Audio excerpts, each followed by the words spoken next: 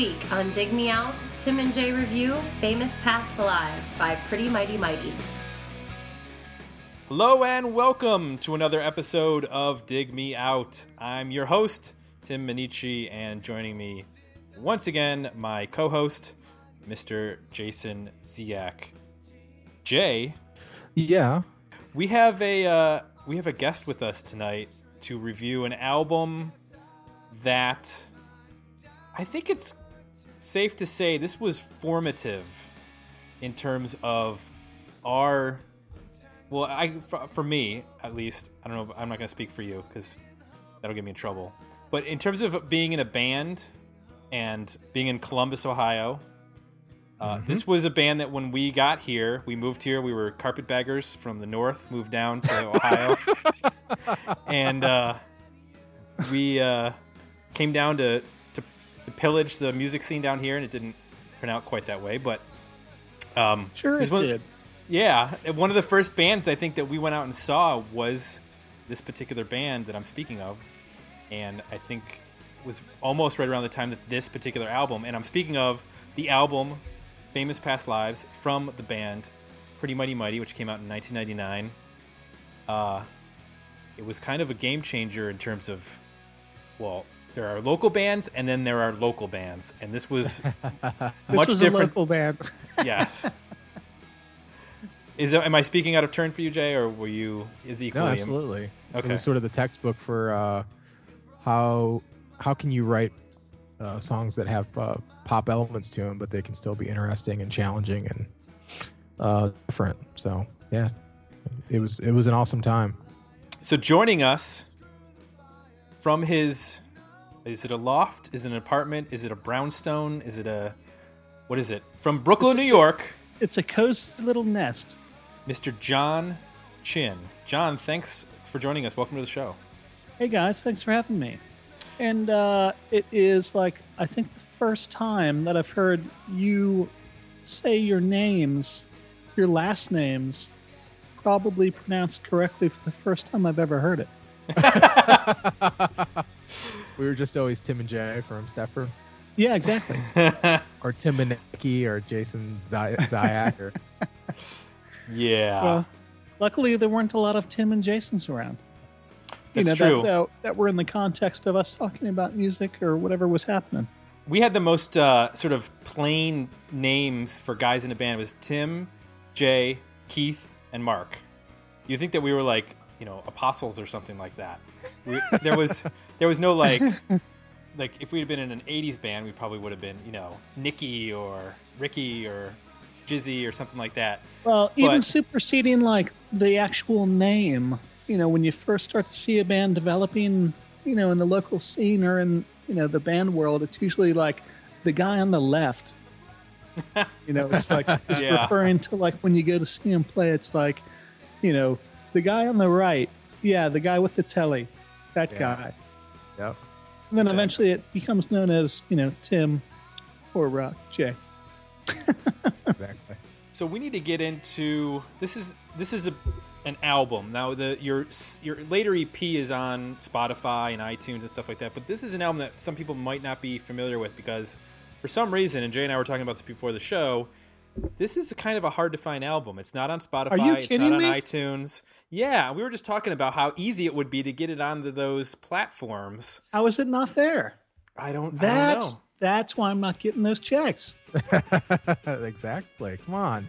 Man. You could be rolling in it right now. And you got to understand, there is a certain, I don't want to say bounce, but you'll definitely feel Dig Me Out effect when a band is on our show.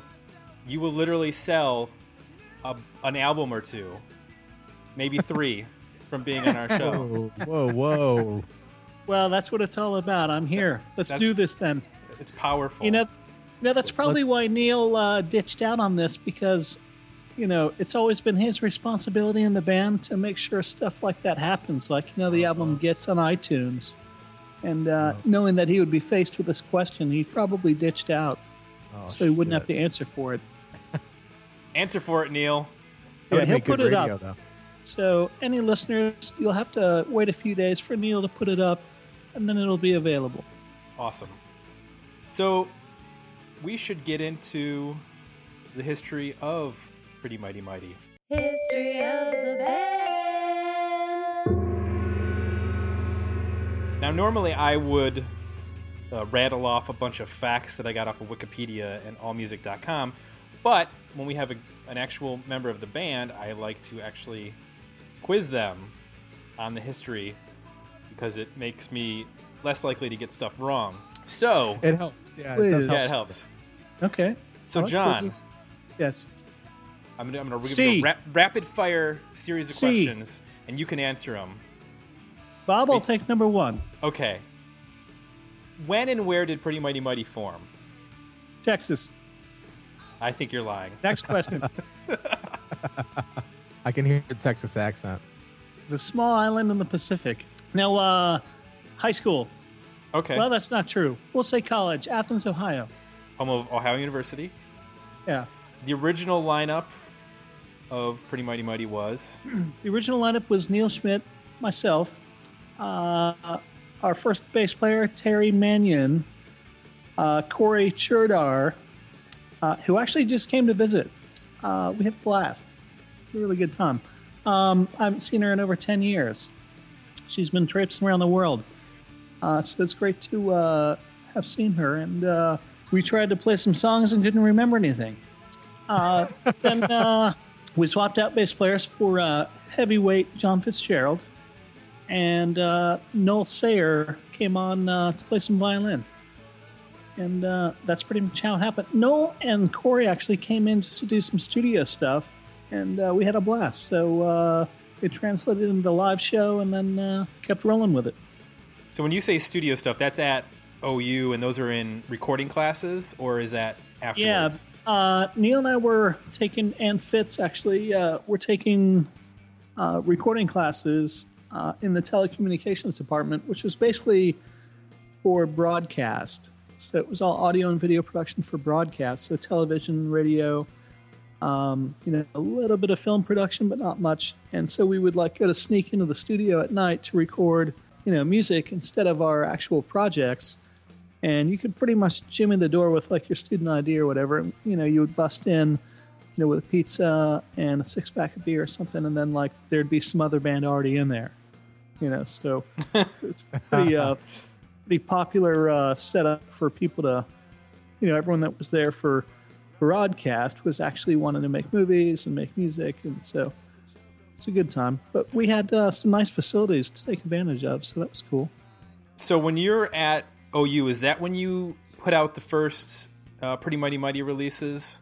And I think those were on Burnt Sienna. Is that correct, or was there stuff before that? Burnt Sienna. Tony, who eventually bought Bernie's, was putting out records, and he put out our first 7-inch was a split, and then we were on a compilation, and then Tony put out our first full length on Burnt Sienna, which is when we were all together at OU.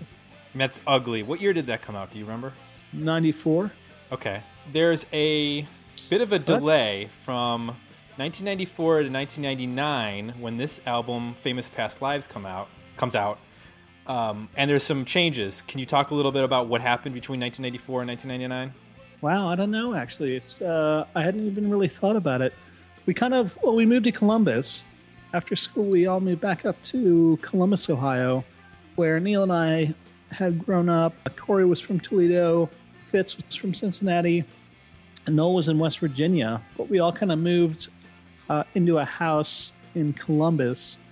We were doing a lot of touring and writing a lot. Just wanted to, keep on with that concept as much as possible.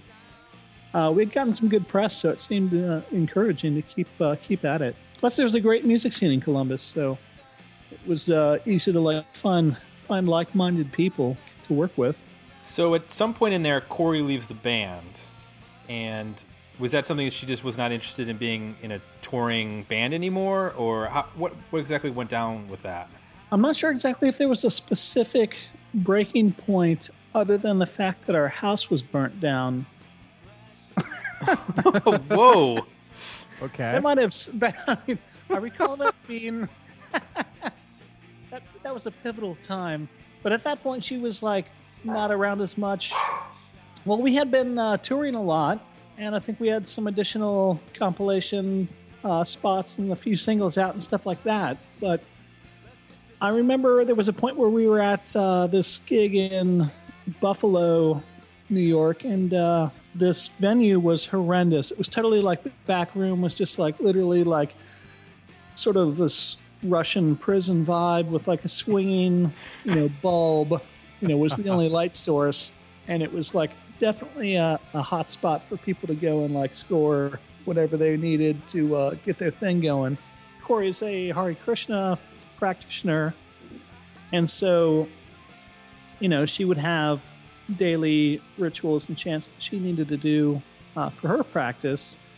And I remember a specific moment we were backstage and, she was doing her thing. Basically, the backdrop of what our lives were at that point in time probably didn't match up real well with what she really wanted to do with her life. I think we knew that there was going to be a time in the near future then that she would be moving on. But I don't think there was like a specific instance or an official I'm out of here, or you're not in the band anymore, or the dog is barking, or something like that. I think that's how that sort of went down. So the house that you guys all lived in caught on fire? Yeah, there was Wow. there was an arsonist running around campus. Oh my God. Setting like houses on fire. There was this rash of arson crimes that were going on, and in Athens, it was like super common that like everyone had this giant house with a big front porch, and everyone had like a couch on the front porch for the typical after hours situation. I guess I didn't notice that we were one of the few houses on the block that had a couch on the front porch in Columbus, but someone late at night lit our couch on fire. It was around Christmas too. Basically, the front of the house went up. Wow. Well, we all got on the news. We had great press. There was great press about it. Did you name drop the band? Oh yeah, we name dropped. I think I was wearing my "Don't Give Up the Ship" T-shirt, which I wore at a lot of gigs. But I'm pretty sure Fitz or maybe Noel was wearing a Pretty Mighty Mighty T-shirt. And Excellent. Neil being the marketing guy, I'm sure he was passing out free CDs to the firemen and newspaper. At some point, you guys started a recording studio in Columbus. Did that coincide with the recording of Famous Past Lives? Were those two things parallel? I'm not sure. We sort of have a history of making a record, putting it out, starting to record a new record and new songs, not putting them out, and then all of a sudden recording a bunch of new songs and putting that out. So it's sort of like in between each record, there's like another record that never gets released. We were actually working at a studio called Thornapple, and we had put some money into the place and sort of partnered with the owner of that studio. And of course, it was nice because then we had access to the studio all the time. Eventually, we set up shop in our duplex. Fitz and Noel lived on one side. Actually, Noel and Brian Moore from Tiara lived on one side, and Fitz and I lived on the other side. I think that was the initial setup. And then once we brought the gear home, we ended up kind of letting the studio equipment take over the entire apartment. It was kind of a great situation. Our landlord was older and sort of not, he was 80-some years old and not really around much. So, we had no problem drilling holes in the floor so we could run guitar cables to the basement. Eventually, the fish tank went out to make room for a new bass cabinet. And in the kitchen, we had bass cabinets. In the basement was Guitar Amp World. And, it was kind of great. A lot of fun. I'm actually surprised at how well a lot of that stuff came out that we were recording for other bands in there. And that's where we ended up recording our first record, right? Yeah, that's the Norwich house? Yeah, that was that house. Oh, I guess to circle around back to your question. I believe Famous Past Lives was probably a combination of things from Thornapple, and then we finished it up at the Norwich house. Okay. I would venture to say it was something like that, but I have a feeling that a lot of the stuff we did at Thornapple got lost to time or whatever. So you're saying there's an entire Pretty Mighty Mighty album that's never been heard? Probably not entire, but there's probably a handful of tracks, yeah. Interesting. Every now and then Neil finds something and sends it to me, and I'm like, that's cool, who's that?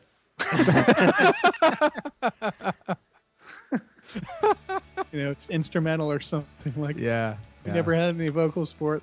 Famous Past Lives came out on Derailleur Records, which a lot of, when we moved to Columbus, a lot of the, I guess you'd say the bigger bands that we were going out to see, like the Velveteens and Templeton and Bob City, they were all on Derailleur. That was seen as like sort of the label at the end of the 90s, beginning of the 2000s. Can you talk a little bit about Derailleur, how you guys ended up on it and how that was run? Well, I think Derailleur was kind of a, as many small city-based or city-focused labels are, it's, sort of a patron of the arts situation. It was basically put together by people that had a lot of faith in certain bands. Derailleur didn't necessarily have like one vibe. Like, it's not like if you go to a certain metal label, you're going to hear like a lot, all the bands are going to be sort of catered to like a certain style of music. And with Derailleur, I think the interesting thing was Brad Liebling, who was sort of the figurehead of the label, it was sort of like what he liked, what he thought was great. And Joel Treadway, who's a big part of the Columbus music scene, as well, being heavily involved, and I assume financed a lot of that. It was what they thought was good quality stuff. So there wasn't like a single vibe per se in terms of a style of music. It kind of like Derailleur covered a variety of styles of music, but I think it was a lot of the bands were all in a similar place. Like played out a lot, tried to focus on quality shows with other good quality bands, and toured off and on a semi-professional level. It certainly captured a time and place for Columbus. I mean, particularly, we sort of missed the mid '90s, early '90s Columbus stuff that, so the Gaunt era, Thomas Jefferson's Slave Apartment, sort of the era that we hear a lot about. And it seemed like Derailleur really came in and it at least did a really good job of capturing the bands after that, and sure. So it's kind of it'd be nice if that stuff was easier to find, but if you can, I think they put I want to say they put out at least one compilation, right? At least a couple compilations. Well, It Joel really just did did- on Cringe. He Was put it- out Yeah, those the Cringe compilations. Yeah, the Cringe comps are great, and those have a Yeah. lot of similar kind of stuff on it. In 2002, you guys put out the Normal EP, which was also out on Derailleur. Right. And then after that, there's sort of, I don't want to say that the band sort of disappears, but there's, I guess, is it hiatus is a good way to put it? I mean, you guys were playing shows here and there, but in 2004, you put out a solo record on a record label called Reverbose that Yes. some people who have listened to this show are probably know that me and Jay were involved with. Possibly. Possibly. Rumor has it. Rumor has it. And then there was some shows with Pretty Mighty Mighty after that, but Billy Peak of One Miranda Sound and also Bicentennial Bear, he played guitar and did some singing on those songs. So was the band sort of on I guess you would say a temporary break at any point, or was it just whenever you get shows you'd play them and that was sort of it, and the solo career sort of took more of a precedent over the band? Well, I mean, we're still together, as far as I'm concerned. We're still making records. Cool. It's just a very slow, patient process. Well, I think that, with any, project that takes commitment from everyone involved, I think, slowly other things sort of came to the forefront in terms of priorities. And, I don't think any of us, feel bad about that, or, there was never a problem with where you see classic band arguments about, hey, you're not in the game anymore, and, if you really cared, you'd get divorced and move into this band van. There was nothing like that. But I think, part of it, for me at least, was, what we wanted to do musically that we thought was exciting, and what we thought we were bringing to the table as far as, something new to challenge, listeners maybe a little bit. I felt like there were some other bands that were doing similar stuff better than what we were doing it. And it sort of, pushed me to think, well, maybe we should be, making something else, because what I thought we were doing is sort of not challenging the listeners anymore because there's more of it out there. And for what we were shooting for, I think was like being well covered as it was. So I think that played. Oh, I think a lot of popular music just sort of like evolved into that. Locally, since we worked with so many local bands in the studio, it seemed like, I have no, it was obviously not like an intentional thing, but like I could think that like what I thought that like when Corey and I would sing together and what I thought Corey and I were trying to do vocally, I was never a fan of Dismemberment Plan, but like I've heard people say that we have things in common with them. Mm-hmm. And if that's the case, I would say that the way they do it, they were doing it, much better, if that's the case. And then locally, like we were working a lot with Marina Sound on making records, and like hearing Dan and Billy sing together, that really was like satisfying my need to like hear stuff written like that. And then like with guitar interplay and dissonance between like two guitar parts, or two great melodies that when you played them at the same time, there was dissonance there. There was a handful of bands that were starting to do that more regularly and like successfully, to the point that I didn't feel like I needed to like get up and do that. Does that make sense? Interesting. Mm-hmm. Yeah, totally. Yeah, I just and then when Death Cab became really popular, it seemed like it was like, well, okay. Like I think towards the after the normal EP, I totally felt like what I was wanting to write, and couldn't bring together, eventually flushed itself out in other bands that became popular. And it was like, well, I guess I'll pass on attempting that, because clearly someone else has done it and apparently, was doing it better than what I thought that we were aiming for. So, I don't know if that's a popular thing that artists, come to the conclusion of something like that, but I feel like that's the reality for me, writing-wise. It's just I have very little patience now, and I'm very aware, since I work in the studio all the time with bands, of like what sounds original and authentic and what sounds like it's, coming too much from an influence. So it's almost like, you start to write something, and then like 6, weeks later you hear something that's like mildly similar. It's like, well, I got to scrap that. That's interesting. I guess I never thought of you as being that aware of what was going on around you. You just sort of seemed like you were focused on what you wanted to do, and like impervious to like outside influence. And changing that vision. So that's really interesting to hear that you almost had like a stewardship sort of feeling about like you were setting out to do something specific, and you knew what it was way ahead of time, and then listening. I didn't realize that, sort of taking into account like what is somebody else doing, and is that I never fulfilling really, I never really wanted to, and I think it was a matter of like Neil's the first person to probably point out, for someone that plays music all the time and records music all the time, I don't have any records. So like I very much like to like stay in a vacuum whenever possible.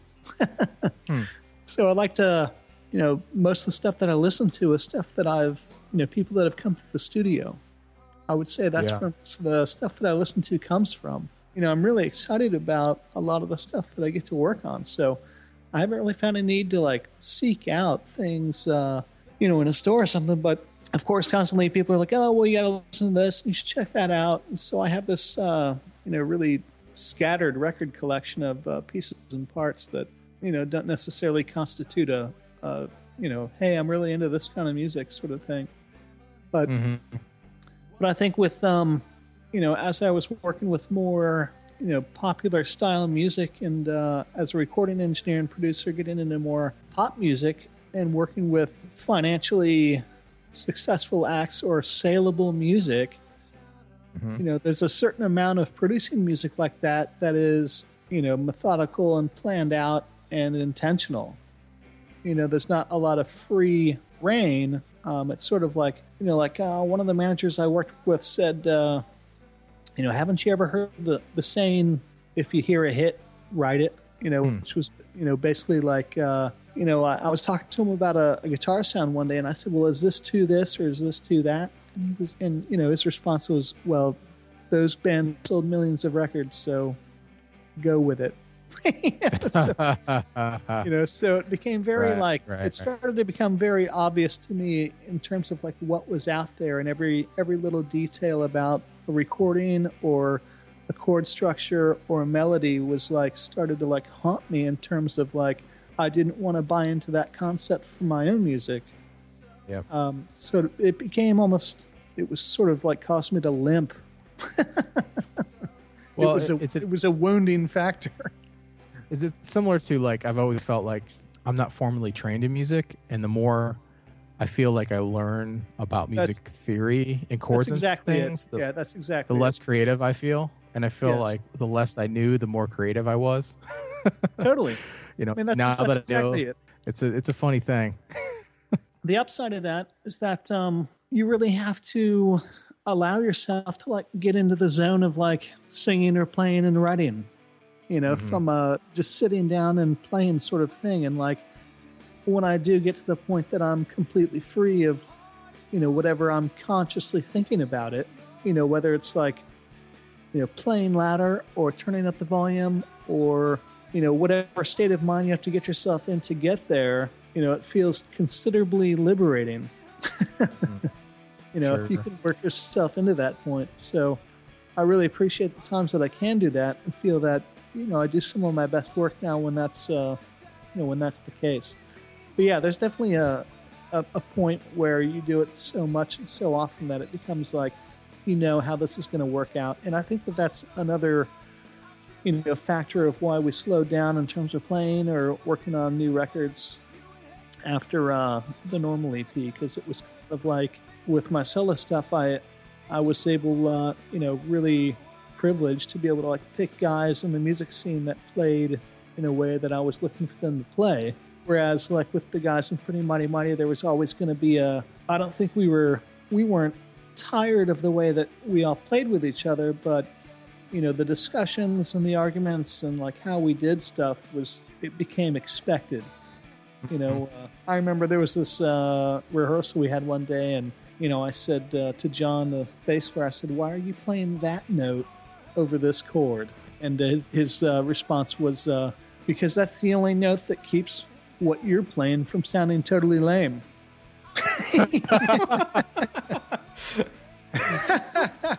Wow. I don't think there's a better response than. So I think there was like some, there was, and like it wasn't like it was nothing to be offended by. I think we were just to the point that we were like, well, okay, that's how this is going. Okay. Right.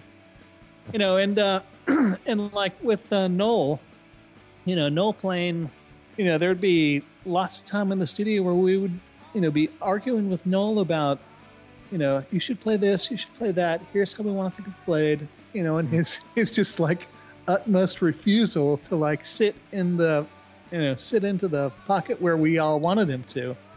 And years later, after the fact, having discussions about, his playing with other people, it was apparently their favorite thing about the music was that you could hear the tension that, not just in the obvious dissonance, but in the fact that like what his performance was completely fighting with where I was trying to go with it. And in hindsight, I think I can really appreciate that. But that's a great segue for the album. I think we want to jump into the first song, because I think that is a theme that I think runs through this whole record that makes it So good. You had mentioned the violin, which on a lot of the album, it doesn't sound like a violin, which when we would talk to people and they would say, well, a good comparison for Pretty Mighty would be like Verbo, but Verbo sounds like you're playing a violin or a stringed instrument, where Noel's playing is very much, there's distortion, which you don't hear on most violin parts in songs. There's weird effects going on. Yeah, I got a lot of compliments for Noel's playing. Well, that's yeah. I mean, that's there's. I mean, overall for the whole record and for the band, at least this era of the band. I mean, it's defined by the interplay between your guitar and his violin. And at first, it's a little bit confusing and disorienting, but once you sort of get tell me about it, used to it. It kind of becomes fun years after too, to sort of, even now, Tim and I were just talking before we started this, as we're going track by track, trying to figure out, like, I love that part, but is that John or is that Noel? Like, I have no idea who's playing that and what. Well, we never got used to it. Yeah. Like playing gigs all the time when we were touring, it was on that record especially. It was, the sound guy would say, well, you want some of that violin in your monitor? And like all of us would be like, no. We do not want to know what's going on over there. Yeah.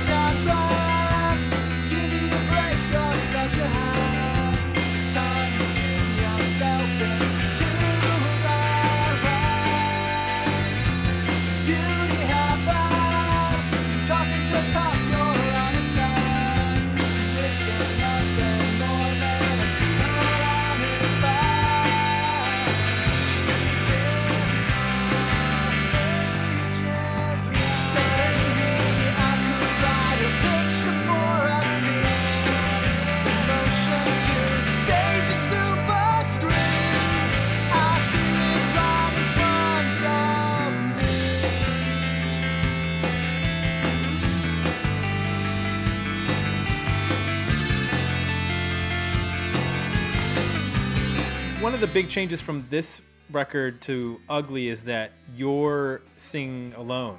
Corey's not singing with you anymore. How did that affect you vocally? Were you writing all of the melodies and the lyrics for the first record and she was just singing with you, or was she contributing as well, lyrics and melodies on Ugly? On the first record on Ugly, it was definitely a half and half thing. We both equally shared a lot of that, heard a lot of that. I think with, my background singing wise is a tenor in choir. So I have this penchant for singing the harmony part instead of the melody part. So I think on Ugly, it seemed like when I thought I was singing the lead vocal, once Corey's track was on there, I think it sounded more like she was singing the lead and I was singing the harmony part. And then I think with Famous Past Lives, I think I was still in that zone, so not really thinking much about it. I think Neil actually had a lot of great lyrical contributions, and Best of the Worst was a Neil concept, and a lot of those lines are his. I think John got involved as well with arrangement of the vocals on that record, so there was definitely some stepping up by the other guys to add some direction after Corey left. You mentioned about you singing the harmony. One of the things that is prevalent on this record, and it comes out right on the first one, is that you do a lot of counter melodies with yourself. Is that easier to do because you're used to doing or singing the harmony part, that you're just comfortable writing counter melodies? Or was that, or working with another vocalist prior, was that something that you guys... I like, lines intertwining. I like, multiple vocal parts going on, and, with the choral background, I definitely like harmonies a lot. I think the other thing, too, is thinking about it now that you mention it, I don't know if I've ever thought about it this way or verbalized it, but it also may have been because I was trying to distract from what I thought was not a solid lead vocal melody. Interesting. I think we've done a little of that ourselves. Yeah. I think John contributed to that actually. Yeah. On track 1, album 1. Yeah. I don't think this is really a hook. Why don't we write a counter melody that maybe is a hook? Let's try that. So something interesting that I think a note that Tim made on track 2, Media King, is he actually took the song to somebody who's way more qualified than either of us to talk about from a pure music standpoint what's going on. He let his wife listen to it, and she tried to dissect what exactly Noel was doing with the violin, and she said it sounded like he was playing a dissonant seventh opposite the guitar picking. Very possible. Yeah. I mean, that's what that droning note is. Yes. Yeah. And it's sort of. And I'll go making my noise to a frequency sung by me, to a frequency sung by me. How did it end? The same way again, getting up twice the distortion I met. But the sound to come out right. The words that you said, the signal was bent. I couldn't tell what dimensions you meant. As always, I'm unscrewed. You start from the wreck, making my check, the worst sign of evidence. And I can't prove a thing. You wake me from my sleep. You're changing up the speed. And I won't answer to the queen you wanna be. It brought up to me, and I think you hit on it a little bit, was, it sounds like you guys weren't even fully aware of what he was doing during, sort of the writing of this material, the rehearsals. It wasn't until maybe you got into the studio that you really got a sense of like what kind of madness he was concocting over there on the other side of the room. Is that true? Or Well, for us, it was a matter of, we just wanted them to play the same thing, whatever it was. It would say like, Think twice? when you're in practice, it's like, I guess that's the bass part because I've heard it 4 times now.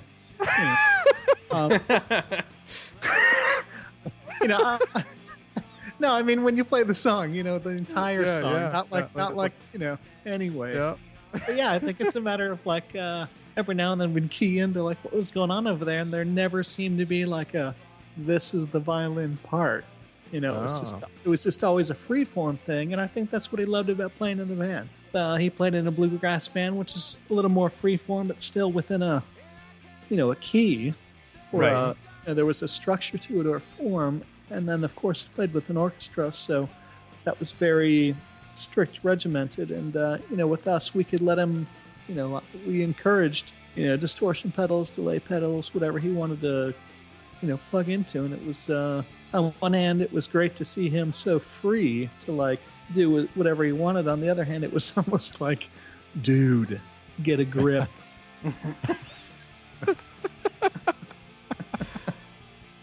Now, I have to ask something about this song because there's a lyric in it that I think is kind of a favorite amongst a lot of people who have heard this record, especially people who are musicians. I know that it's been even sung by other musicians, worked into their songs, and it's the line that goes, and Jay and I were debating this, so we want to get your clarification. It's the line that goes, "Nothing's going to wake me from my sleep, unless it's a job that I want to keep." And I can't tell if there is such a... What is the last word? Because I thought it said plane, as in like a plane of existence, but Jay thought it was place. No. It's plane. Tim gets the cookie. Oh, damn it. Yes. I don't listen to lyrics anyway. Neither do I. We've already covered that. Yeah. That's been covered on this show. And I said it, I think it's a favorite of a lot of musicians because it's sort of, when you're in your 20s and 30s, it kind of plays to that idea of like I'm a musician and this is my thing, and I'm not gonna. Well, that's the worry about concept. But now that you've mentioned like the entire phrase concept, plane of existence, I feel like it's like a Rush song or something. You know, maybe some, like, mystical realm or something. Is this your answer to 2112? Yeah. It's more subdivisions than 2112. But let's move on. We got to talk about Ski Instructor because this is a song that, well, quite frankly, if you lived in Columbus, you probably got sick of this song because it was played on CD 101 so much back in 1999 and 2000. What was Great. Were you guys expecting this to be sort of the single from the record? I don't know if you even had a plan for a single, but We did, and this was absolutely not the plan. okay. What was your thought when CD 101 picked this up? Andy Mann was a really big supporter and a fan, and a great guy to always want to work on local music into the the playlist. But I think when we sent it down there, I think the plan with the initial release of that record, I think we even had stickers on the shrink wrap that I think listed Best of the Worst as like what we thought was going to be the single. Because we thought for the music that we did that the chorus was the most like, radio sort of ready chorus. It was like, it was 4/4. I thought that would be an obvious choice and, relatively poppy. But Andy Mann, I think, called one day and said, hey, I can't not listen to this song, or I can't stop listening to this song, so we're going to start playing this song. And I thought it was outrageous because the intro and that, I guess what you'd call the instrumental hook, is so abrasive that I'm surprised that anyone would, air it. But we actually found that sort of across the country, there were some, college stations and some other radio stations that really picked up on it. So, Yeah, is that mixed meter? What's going on in the verses and then you mentioned in the breakdown? Because it's a really odd. You have to sort of lock into the 16th note pattern of the hi-hat, I think, because it's otherwise you're bouncing around like it's kind of weird. How did that come about? Where was that written? Was it a guitar part? Yeah, I mean, it all it all sort of seems to make sense to me. But you do know it's a weird time signature, though, or not time signature, because it's actually, I think it's 4/4, but it's where you place the accents. Exactly.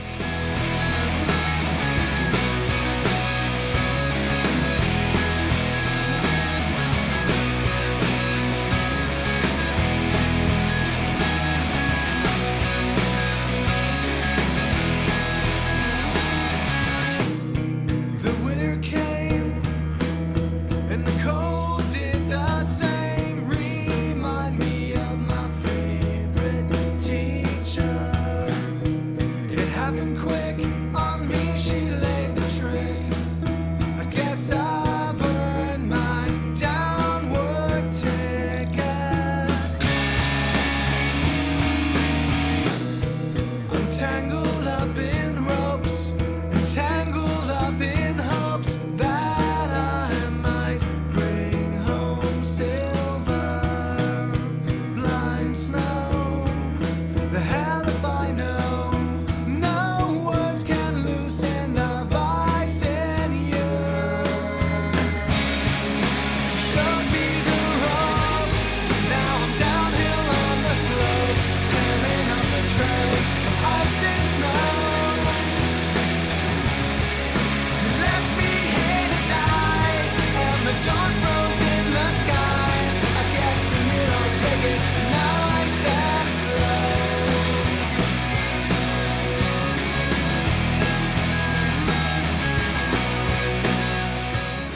Well, I think that the instrumental part is in 7, but I don't think any of us thought of it as 7. It's like you said, just where the accent is, across a couple different measures. But I mean, I don't think we ever said, hey, let's do some crazy time signature thing. It just seemed like I wrote a part that made sense to me, and hopefully the other guys could, would get on it. And I think that was part of like, where the tension comes from, because I think we're all like interpreting it slightly differently. So I think, however, that combination of interpretations of like where the beat is, because there's usually in rehearsals there was usually like, okay, here's the part, and then Neil and John would sort of discuss about, hey, this is where the beat is and this is where we should change. And I think I was probably constantly like, well, that's not really what I'm thinking, but let's move on for the sake of finishing the song.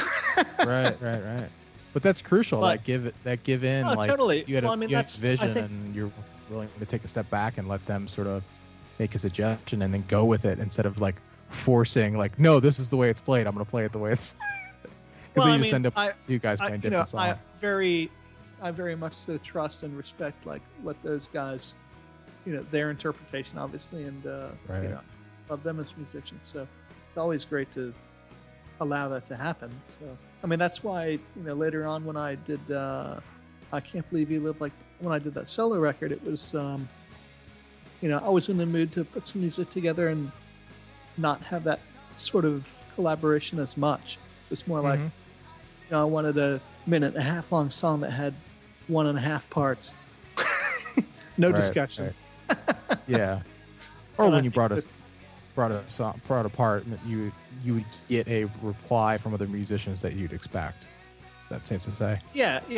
I just wanted something that seemed obvious to me. But Right. yeah, I think with getting back to Ski Instructor, I think it was a great example of everyone just sort of going with their interpretation of it. The result of that is what's on the record. Can you talk a I little think- bit about the? Yeah, I think you're gonna ask the same thing. Just lyrically, Yeah. what is this song about? It's sort of like, I would say, in the most generic sense, it would be what I call a story song in terms of there's It's a like love time song. and place references and It's another character. love song. It's It's a yet love song. yet another love song. Spiteful love song about how it didn't work out. I think once again, much like Best of the Worst, I think Neil had some great input on the song for that. As I So you had sort of recall. a Simon and Garfunkel yes. relationship, is what you're saying. Except I had the big hair at the time. I think he has more now. That's true. So would Yeah. you do like the bulk of the lyric writing, and then he would sort of, oh, why don't you say this instead of that? Is that what you mean by his input, or how would that work out? I don't really recall. Like, I think there would be a hey, I'm just not really getting together on the lyrics on this. He'd be like, well, how about I was thinking about something the other day that was like, blah blah blah. I don't really recall exactly how that comes together, but Yeah. I certainly wouldn't want to discount the fact that he did have some input. So. Yeah. But I mean, Go ahead. lyrically on Ski Instructor specifically, it's definitely like far too dramatic that I don't think Neil would claim any of those lyrics.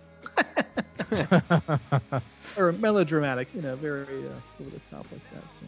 So on track 4, one of the things that sort of stood out to me was that it became apparent now, listening to what one of the things that Noel brought to the band in terms of violin is that he did things that you couldn't do in any other instrument. So like, I think the beginning of this, there's like the fast note is him, correct? I think It's like a 30-second note or 16th I note. think- It's something I actually think Noel could have done that on any instrument, really. but it's nice. It was cool that it was on a violin, but I Yeah. think Noel could have really. I mean, it's like DeCenzo. He's a great communicator through an instrument.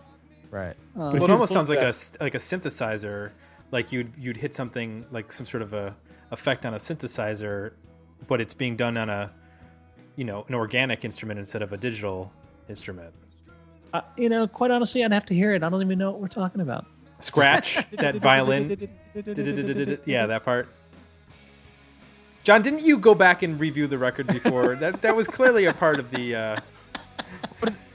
It's the kind of thing, like, if you were to play that on guitar, it would sound like Steve Vai or something. Well, Right. we also But had that a was- couple. We had some. Part of the record was done on tape machine, and part of it was done on ADATs. And I think Fitz had bought like a little sampler, so we had some like toys laying around as well. So we always like to incorporate some sort of, hey, let's see if this thing can make a sound. Oh. So it might have been something like that, or Noel had some crazy delay pedals that would do looping and ring modulators. So It's anyone's guess at this point. Whatever it is, it's pretty cool sounding. You'd have to go back to the archives and figure it out. It tone wise, it sounds guitar-ish, but like the attack and everything sounds not like. I guess it could be, but my guess. Well, I like backwards guitar. Might be some backwards guitar. Oh yeah, yeah. If you guys were playing around with other effects, it could be almost anything. I mean, really. Yeah. Well, when we had the tape machine, we would do a lot of backwards stuff just to see if it would come out, and we were surprised at how often, lightning would strike in that regards. Interesting. Well, then how did that affect your ability to play it live as a band?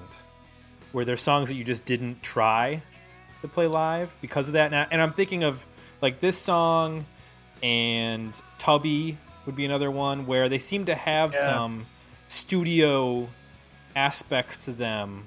I'm thinking magic. in terms of, some studio magic.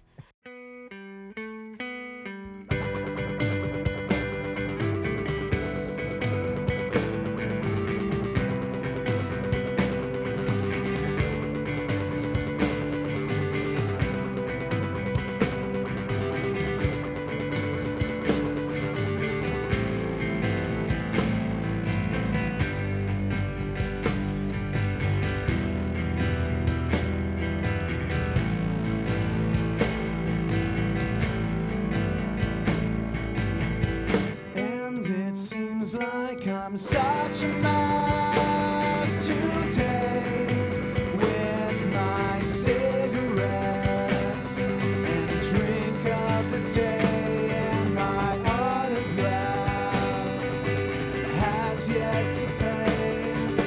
How long does it have to be before I lose it all away?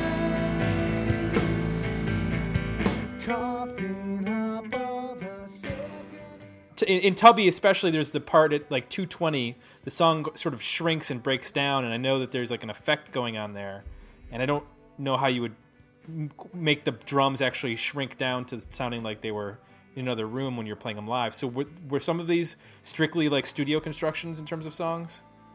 Well, to mimic the effect in Tubby, you would have to you'd have to play the song, live in the venue or whatever, and then at that point in time, you'd have to throw on a spotlight on a pair of headphones in the middle of the audience, and then the mixer would be routed to that instead of the PA speakers. That'd be I mean, kind of awesome. I mean, that's what we ended up doing in the studio. To do that was we ran the mix through a set of headphones and then mic'd that. And so that on the record, on the recording, that's what happens at that point. Is it's literally the music being played through a set of headphones for that little bridge part. And I don't think it was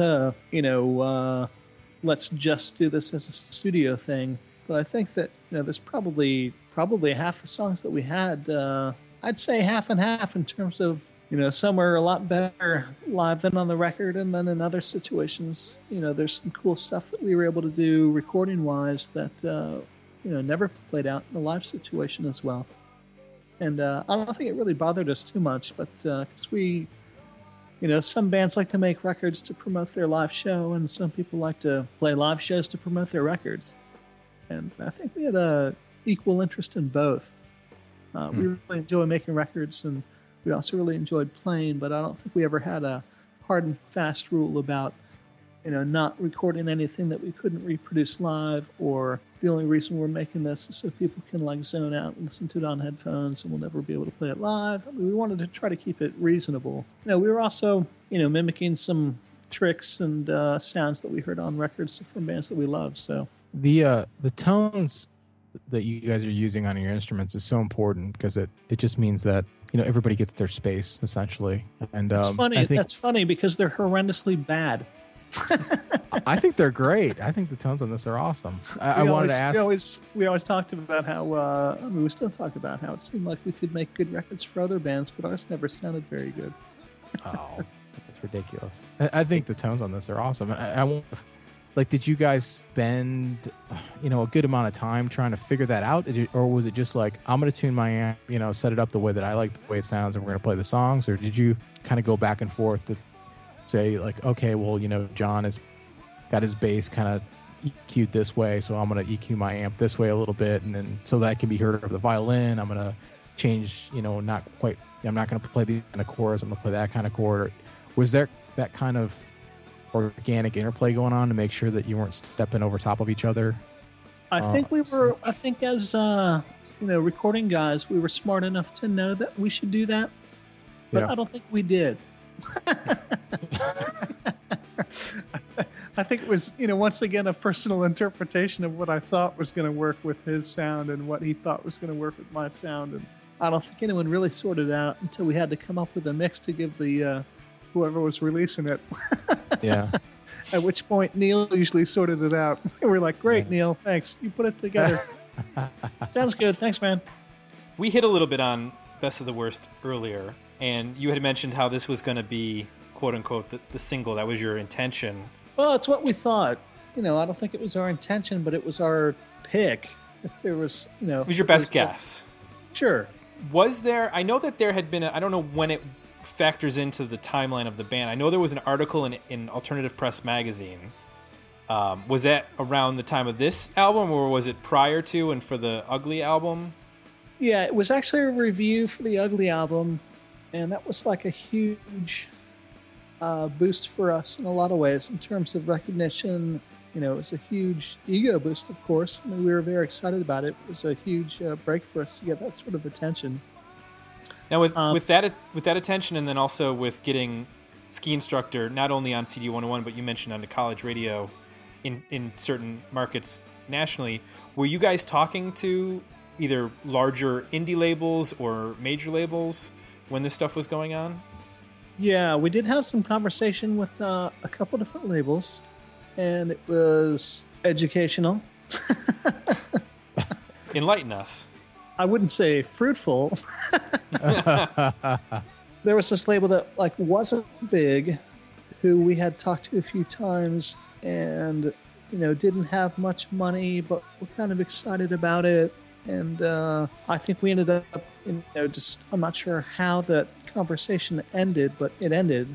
And then I think, the educational part was a few months later. Joan Osborne came out with her first big breakthrough hit, and that was the label. Actually, it was Blue Gorilla was the name of that label. We were like Blue Gorilla, who so what? What's Blue Gorilla? We're fine with Burnt Sienna if Blue Gorilla was to Right. and as it turns out, they obviously had some great resources that we just didn't really take advantage of that opportunity.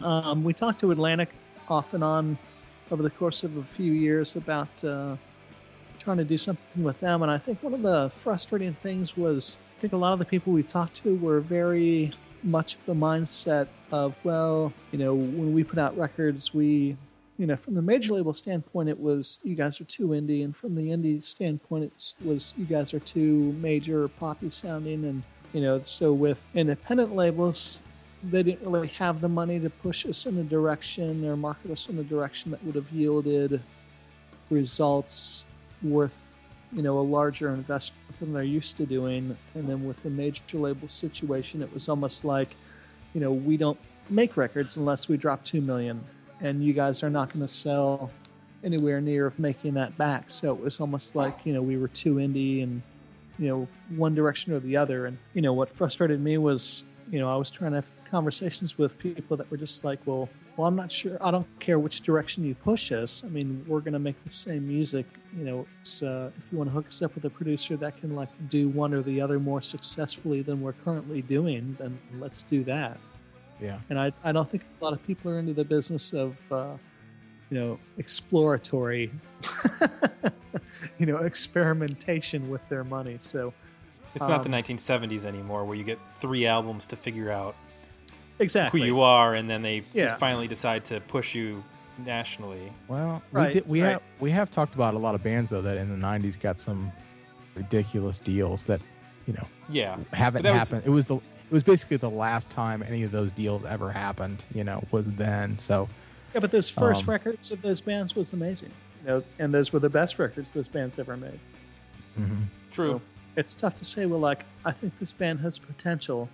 Let's, buy it. I think that was really we didn't have we really didn't produce any of the telltale signs of like what would be the recipe for a successful large investment. Well, I think my boss has said that to me too recently. So it was sort of like, we're going to invest in you. Well, what we're talking about is we might potentially invest in you, but we want you to change in one direction or the other, and we don't know what that will yield.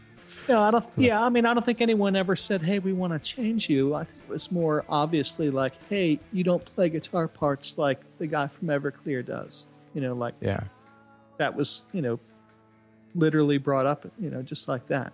Play more power chords. Oh, yeah. Well, play more hooks.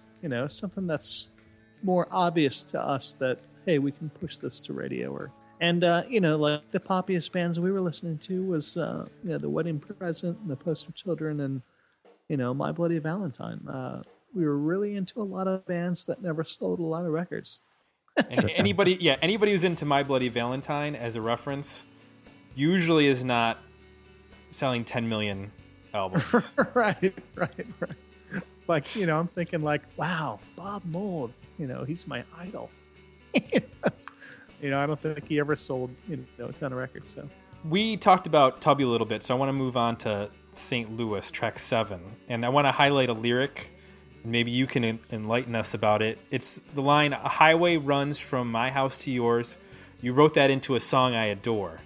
Is that about someone and something specific? And does it reference St. Louis, the title of the song? A highway runs from my house to yours. You wrote that into a song I adore. The voice comes on and I can't stand to hear it. It just knocks me out. It just knocks me out. If there's one voice above all of me, with a certain track of sincerity, I'm not got my own with one simple smoke and a silver ring.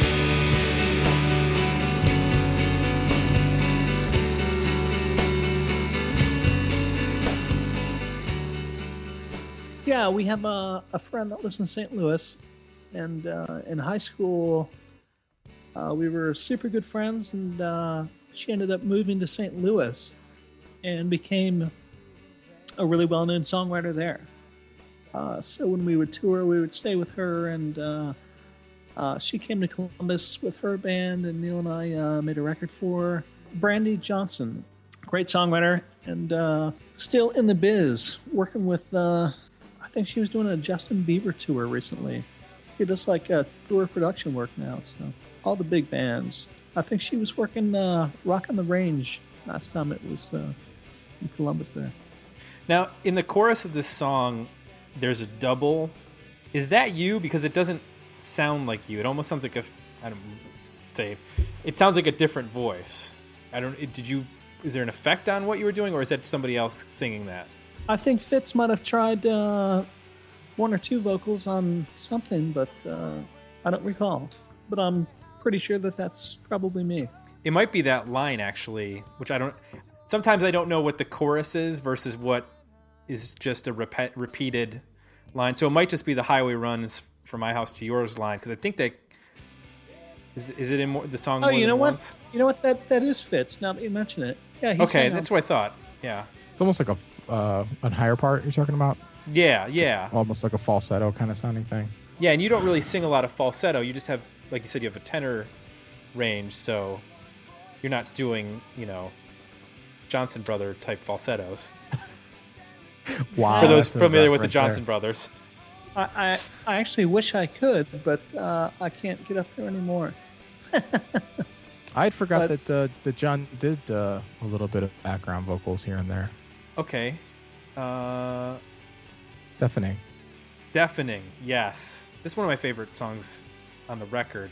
Probably because it addresses the age-old problem of guys obsessed with music and the girls who don't understand it. Yes, once again, it's another love song. Yes. Actually, one of the things I wanted to focus in on this song is there's quite a bit of slower tempoed songs, but they're not necessarily quiet. You guys get loud on a lot of these songs, which a lot of bands are not necessarily good at doing. Did you guys feel comfortable? And was this something that took time to develop in terms of playing slow but playing loud and heavy at points and creating dynamics? Whereas a lot of bands, when they get into a slow song, they might just stick to sort of a quiet format for a song. Or they struggle to fill the space. You know? Yeah, exactly. Well, I think it's a matter of wanting to sound like you mean it. 100,000 TV, and if you took away my ears, I would be left as though I have been missing half my years. If you took away my ears, I would be just a soul siren through all my fears. If you took away all sound, I would be digging for it underground, searching for, looking for some melody, looking for a new price sound.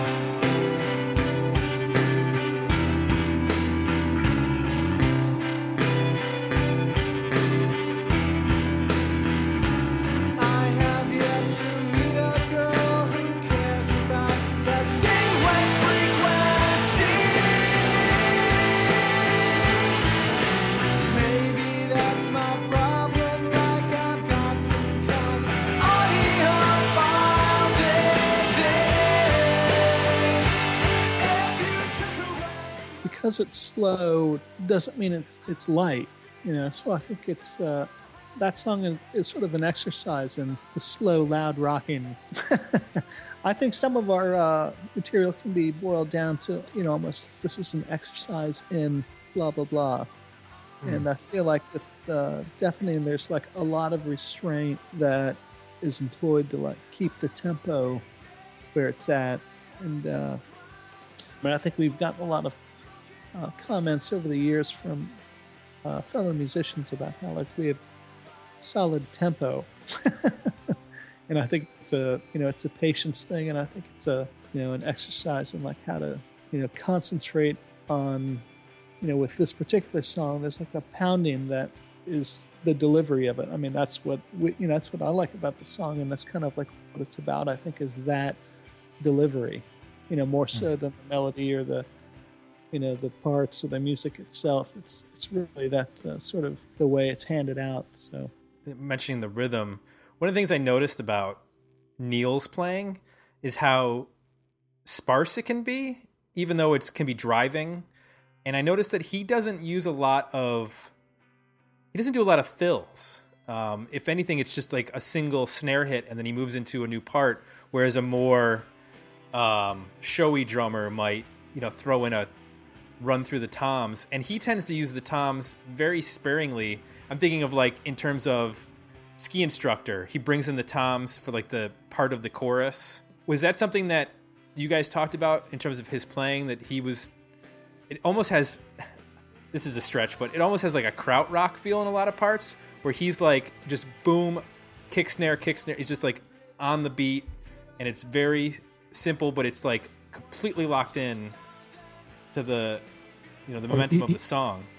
He's leaving space for the interplay between the guitar and the violin. Is that what it is? Well, that's the way it results. And I guess the question is, did that just happen, or was there a struggle to make that happen? I don't think any of us are very good. Well, that's not true. That's just. I think if you wanted to like leave room for something to happen, I think we'd all be staring at each other like, what's supposed to happen here? I mean, I think it was, I think it's more about, in one area that we are on the same page is, when we're working on stuff is, how much is too filled in and how much is not enough. So yeah. I think that was definitely, a conscious aspect of us putting stuff together in the recordings and, live, as far as like, how much is too much and, You know, how much can we get away with minimally and still, like you said, fill up the space? So Mhm.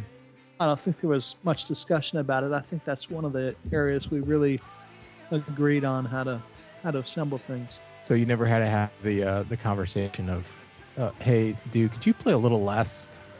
That I think a lot of people in bands, have to have that conversation with their drummer.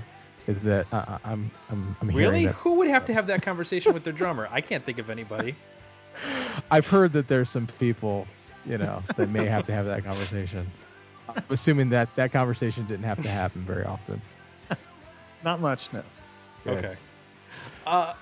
When we get to tracks, I mean, if it did have to happen, we would just walk over there and remove one of the toms from the drum kit. oh, that's a brilliant idea. Wish That'd we'd be the thought of entire. There wouldn't be a discussion so much as it just. Right.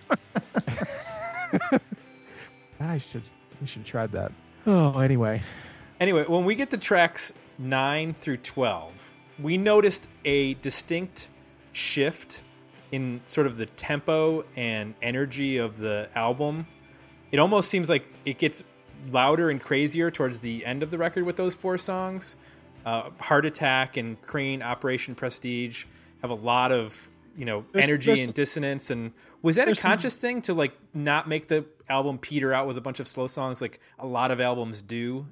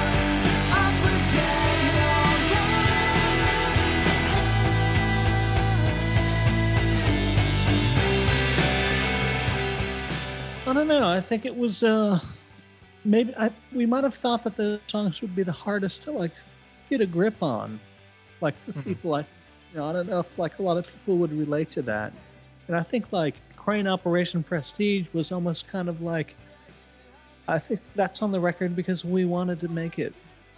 I don't know if we ever had any faith about people enjoying it or liking it or relating to it or understanding it. I think we just liked making it. We wanted to make sure it was on the record, but I don't know if that ever came up in the conversation about when we were doing the order, like, oh, this one needs to be right here. I think it was more like, and Crane, well, we'll just throw that on here.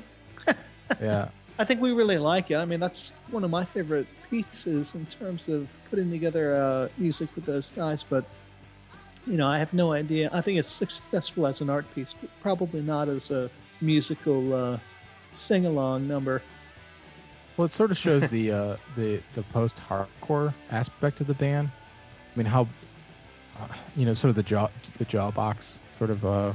Yeah, that was definitely. I mean, we love Jawbox, and that was certainly some stuff that we did that was like in that zone in terms of what we considered the louder or heavier stuff for us. That was jagged and dissonant. So, was that material? It sounds like it could have been maybe earlier than some of the other, like say a Ski Instructor, Best the Worst.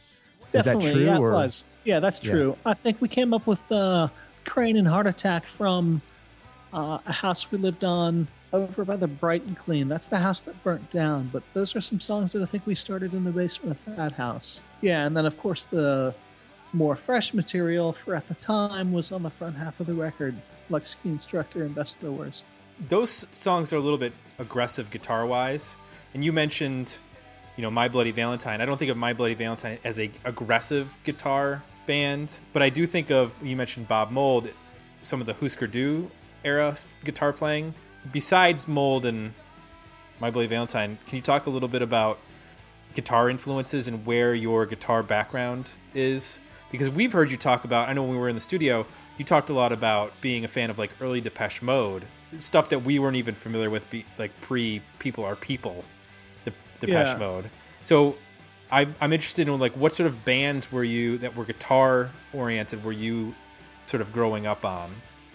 I actually didn't listen to any guitar-oriented bands until college, really.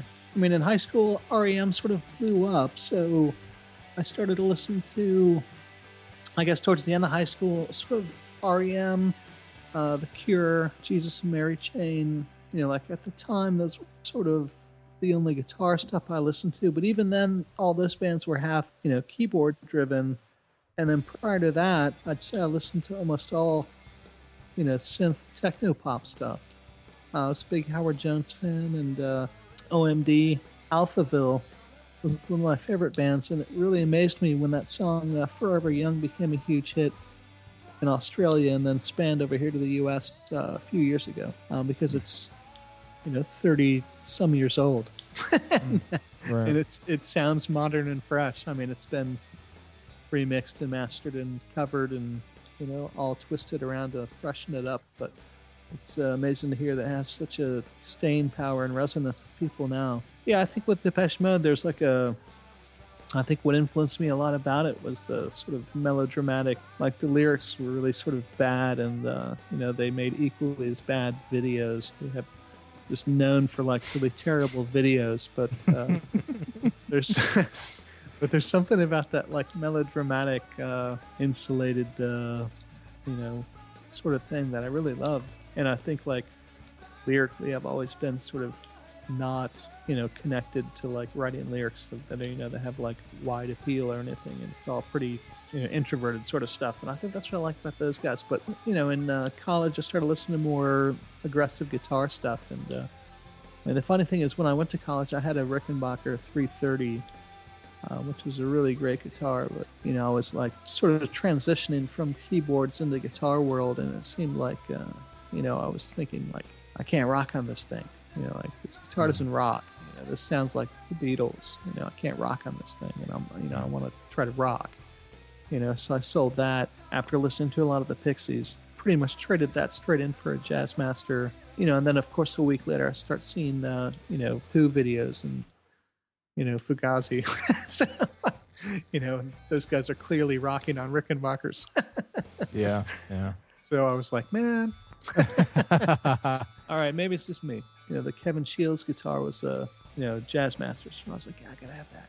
But I think at that time I was really full on into the Poster Children, and they were a huge influence on me in terms of rhythm. So like we were talking earlier about you know, maybe the time is 4/4, but it's where the accent falls. And Poster Children was the first band that, you know, showed me how that could work. I remember I went to see the Wedding Present, and the Poster Children was opening, and I had like looked forward to the show for a long time, and the Poster Children opened the set. I was like so floored that like I think 2 songs into the Wedding Present, I ended up leaving. So I was like totally over.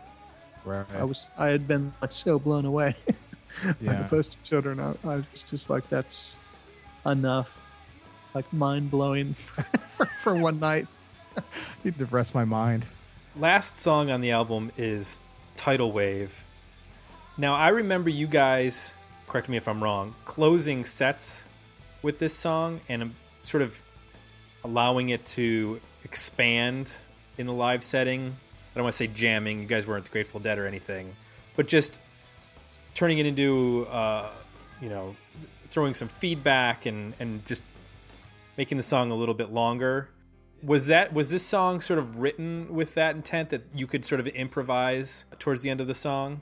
Because I don't really remember a lot of the other tunes from the record being, this wasn't Rush where you were, or, you know, a jazz band where you guys were like taking Best of the Worst and turning into a 15-minute long jam.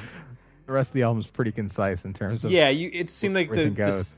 Everything was pretty stuck to in terms of the album version, except for Tidal Wave. Am I right about that?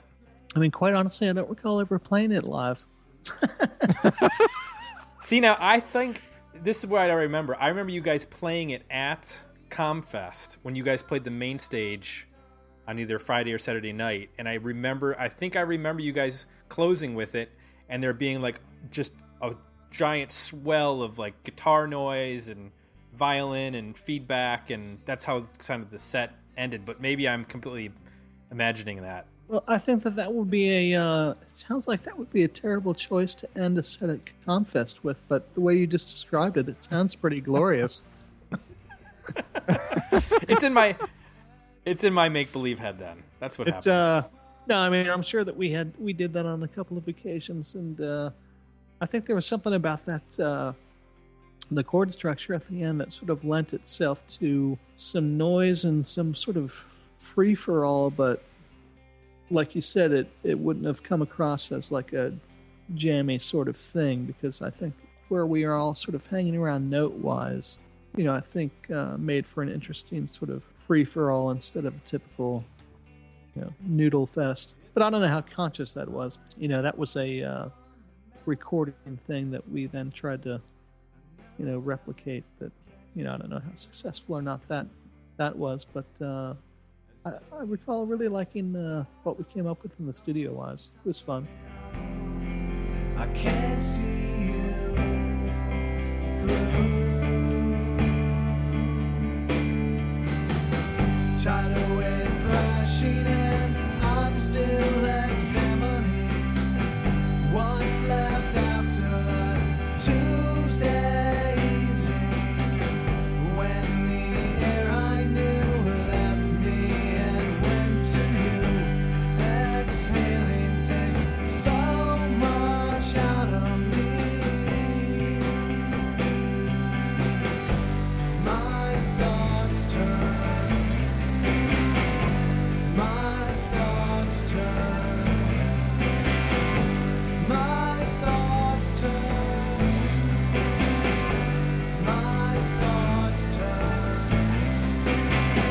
Tidal wave crashing and I'm still examining what's left after last Tuesday evening, when the air I knew left me and went to you.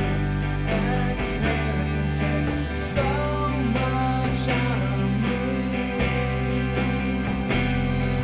So much out of me.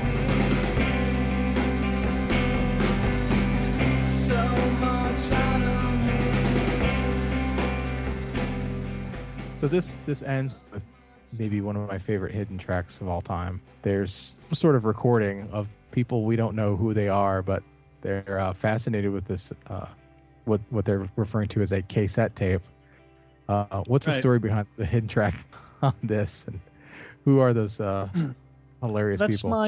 that's my grandfather and my Hmm. grandmother and my mother talking about my dad had just purchased this newfangled contraption. So it was the dawn of the cassette tape. Growing up, my aunt and uncle lived in Alaska, and then we lived in California for a little while. So my grandparents, my aunt and uncle, and then us, we all had these reel-to-reel recorders. I mean, I was just a baby. But they would we would do interviews with each other, or the parents would interview all the kids, and then we would send the tapes around, and then everyone sort of, so like that's how we did awesome. it back then. Right. So we would have these tapes, and then a few, years ago, around that time actually that we were working on that record, my grandfather gave me all the reel-to-reel tapes, and we had the machine, so I was able to copy those on the CD, and then we were, as I sat and listened to all those hours of recordings of my cousins and brothers and I growing up, I came across that and knew that we had to put that somewhere. I love it. So what they're saying is essentially in it that somebody has cassettes and the other person has reel-to-reel, and they're trying to figure out if like we can record it on this, but they won't be able to hear it because they don't right, have. right. Yeah. So the idea that like my dad had this cassette player, he was going to get it, because it was the new thing, but it wasn't going to work in terms of sending it to my Aunt Jan or sending it to my grandpa, because no one had a way of listening to it, the new tapes, or Right. vice versa. So I love it. It's just such a quintessential like conversation that like you can imagine your parents having about, technology, YouTube, whatever, like insert subject matter Right. here. Just the way they refer to everything, it's really Yeah. funny. We need to wrap up with our kind of look back overall question, which is you mentioned a little bit that you weren't happy with, I guess, some of the sounds in the record. But what, this is 13 years old now. I don't know if you've listened to it that much recently, but what are your impressions now of the album? And if you could do things differently, or is there anything that you would do differently? Re-sing it. You'd re-sing it? Or would you Re-sing just it. remix it so that the vocals were up higher in the mix? No, just re-sing it. Okay. I'm pretty Why? into everything else. Mute the And in drums. terms- You'd mute- Just replace them with digital. No, Do you I think feel- it really has to just, it's. I think I've come to grips with, letting go of things that are already out there. I think one conversation I had with, I guess I'm romanticizing that. It wasn't a personal conversation I had with Ian from Fugazi. He was talking to a group of people, and I happened to be there. But someone was asking him about a recording, like, you work on it, and since you have unlimited studio time, or you own the studio, like, how do you know, when it's done? How do you know when the record's done? And one comment he made was, well, you can't give it an honest review unless it's done. So sometimes you just have to say it's done. Right. Right. And then let the reviews come in after the fact, and you're like, well, I guess we didn't finish that, or I guess we could have touched this up or redone that or whatever. But like, you're never really going to know until you just say that it's done and let it, put it out there. So I've tried to sort of embrace that as a attitude in terms of no regrets in terms of past albums. Like, well, that guitar was out of tune, I guess I didn't sing that well. The snare sound is terrible, or I guess we blew the bass tone on this song. Well, you know what, that's gonna happen. Has it ever appealed you to have you ever considered, doing an album where you handed those reins off to somebody else, or is that just so integrated into the overall process of making a record that you couldn't ever do that? I'd like to do that. I actually would love to do that. But the way that I write is part of the recording process. So that person would have to move in with me for about a year. Oh, that could be hard. I mean, Gotcha. I would love to work in a way that I could write some stuff and record some stuff and hand it off to someone. And I'm sure that'll be happening shortly. Would you So- consider going like the Rick Rubin route, where you like record a bunch of stuff and then send it to somebody, or work with somebody and they go, you know what, I really like this part, but I think you're repeating yourself here, or I think you could double this part, or in terms of more like feedback rather than strictly speaking somebody who's recording you? Has Rick been requesting to work with me? No, I'm just saying in terms of like Because, that yes, sort of a producer. Because yes, I'd be happy to send him my stuff if I get his feedback. Hey, you never know. You never know. that He's, seems that seems to be the way everybody's going to produce the records in the next 5 to 10 years. Yeah, just send me your stuff. I'll tell you what I think. Yeah, that's all. Thanks. Start again. No, I think that would be great. I love that idea. I just rarely ever have all the parts that I want until it's 98% a mix. Right. I have a couple of tunes on my new record that are kind of all there except the vocal track. And I think that once I come across the drum sound that's the perfect mix for it, I'll suddenly stumble across something that'll inspire some vocals. I don't need anyone sweating me about it. Yeah. Maybe I do. Maybe one it'd of be the- done by now if I did. You do tend to take a little bit between albums. Yeah, that Last happens. solo album came out in 2004, so it's, Yeah, thanks. Thanks for It's- reminding me. TikTok. one of the things we like to do it at the end of each episode is kind of give a comparison to bands that are around today or that are more familiar to a broader audience. We have fans who listen in Australia and the UK, and they might not be familiar with Pretty Mighty Mighty. And so we try to say, well, if you like such and such a band, you probably would like this record and you want to go check it out. Jay and I talked a little bit about bands that we thought, this band kind of sounds like an aspect of Pretty Mighty Mighty. Well, we said Death Cab for Cutie, like you said. We also said early Death Cab.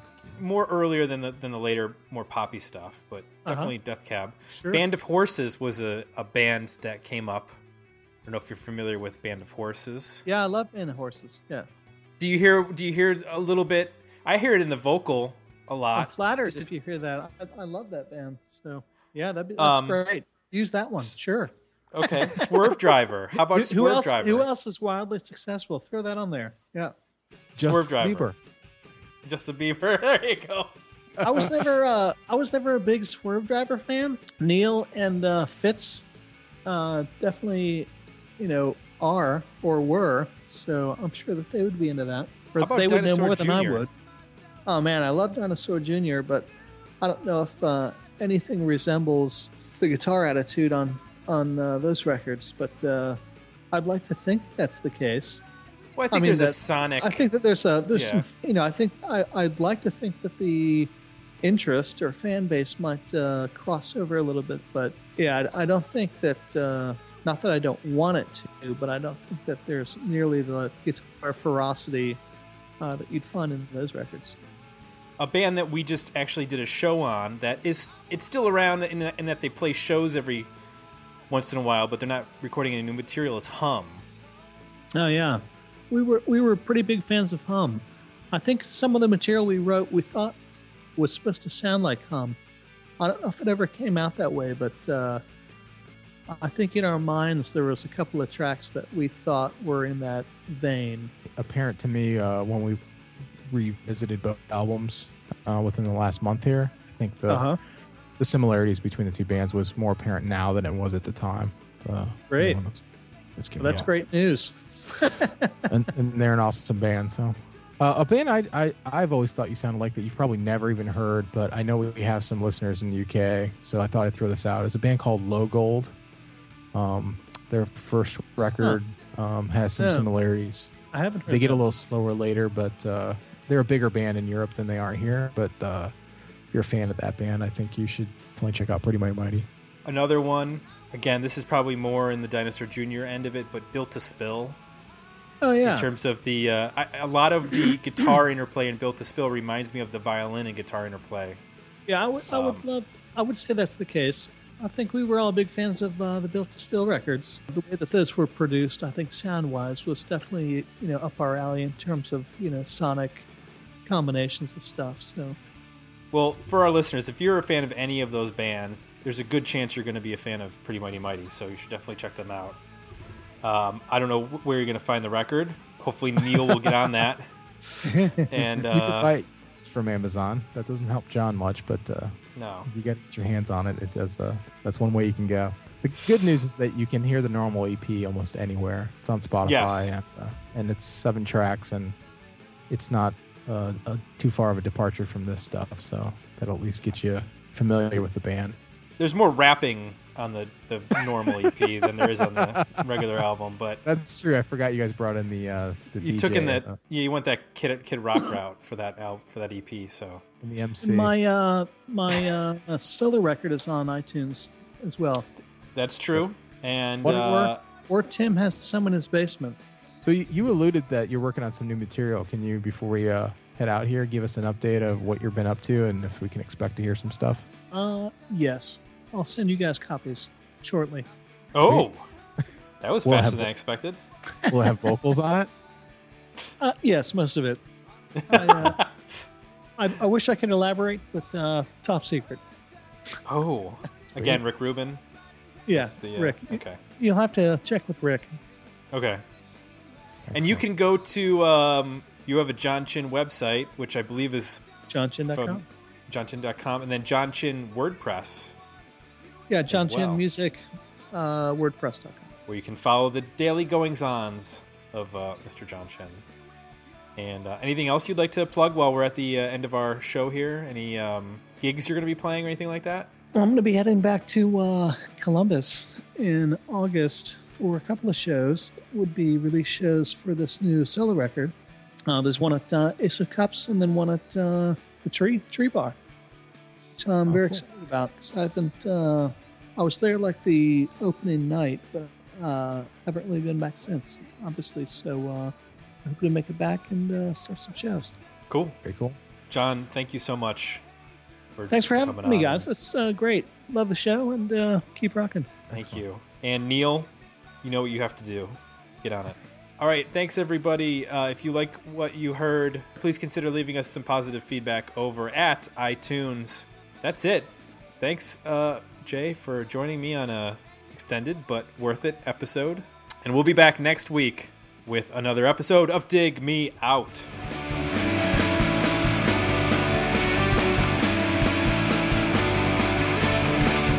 Want to leave feedback? Join the conversation at digmeoutpodcast.com for links to our Facebook page and Twitter feed. While you're there, support the podcast by visiting our donation and merchandise pages. And thanks for listening. Would it fit in with your name on the cover of the same way? Piecing all the parts, would you have it with the restarter?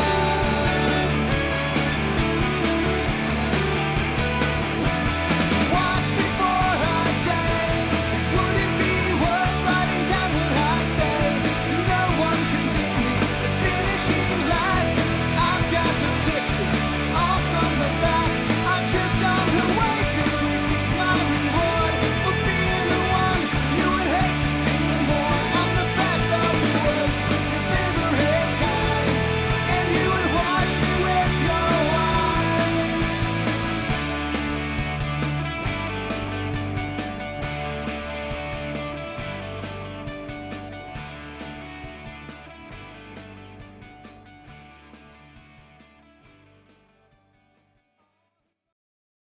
Tony, what's that? Well, that's a good deal. I hope it's one of these that you can use this type of Yeah.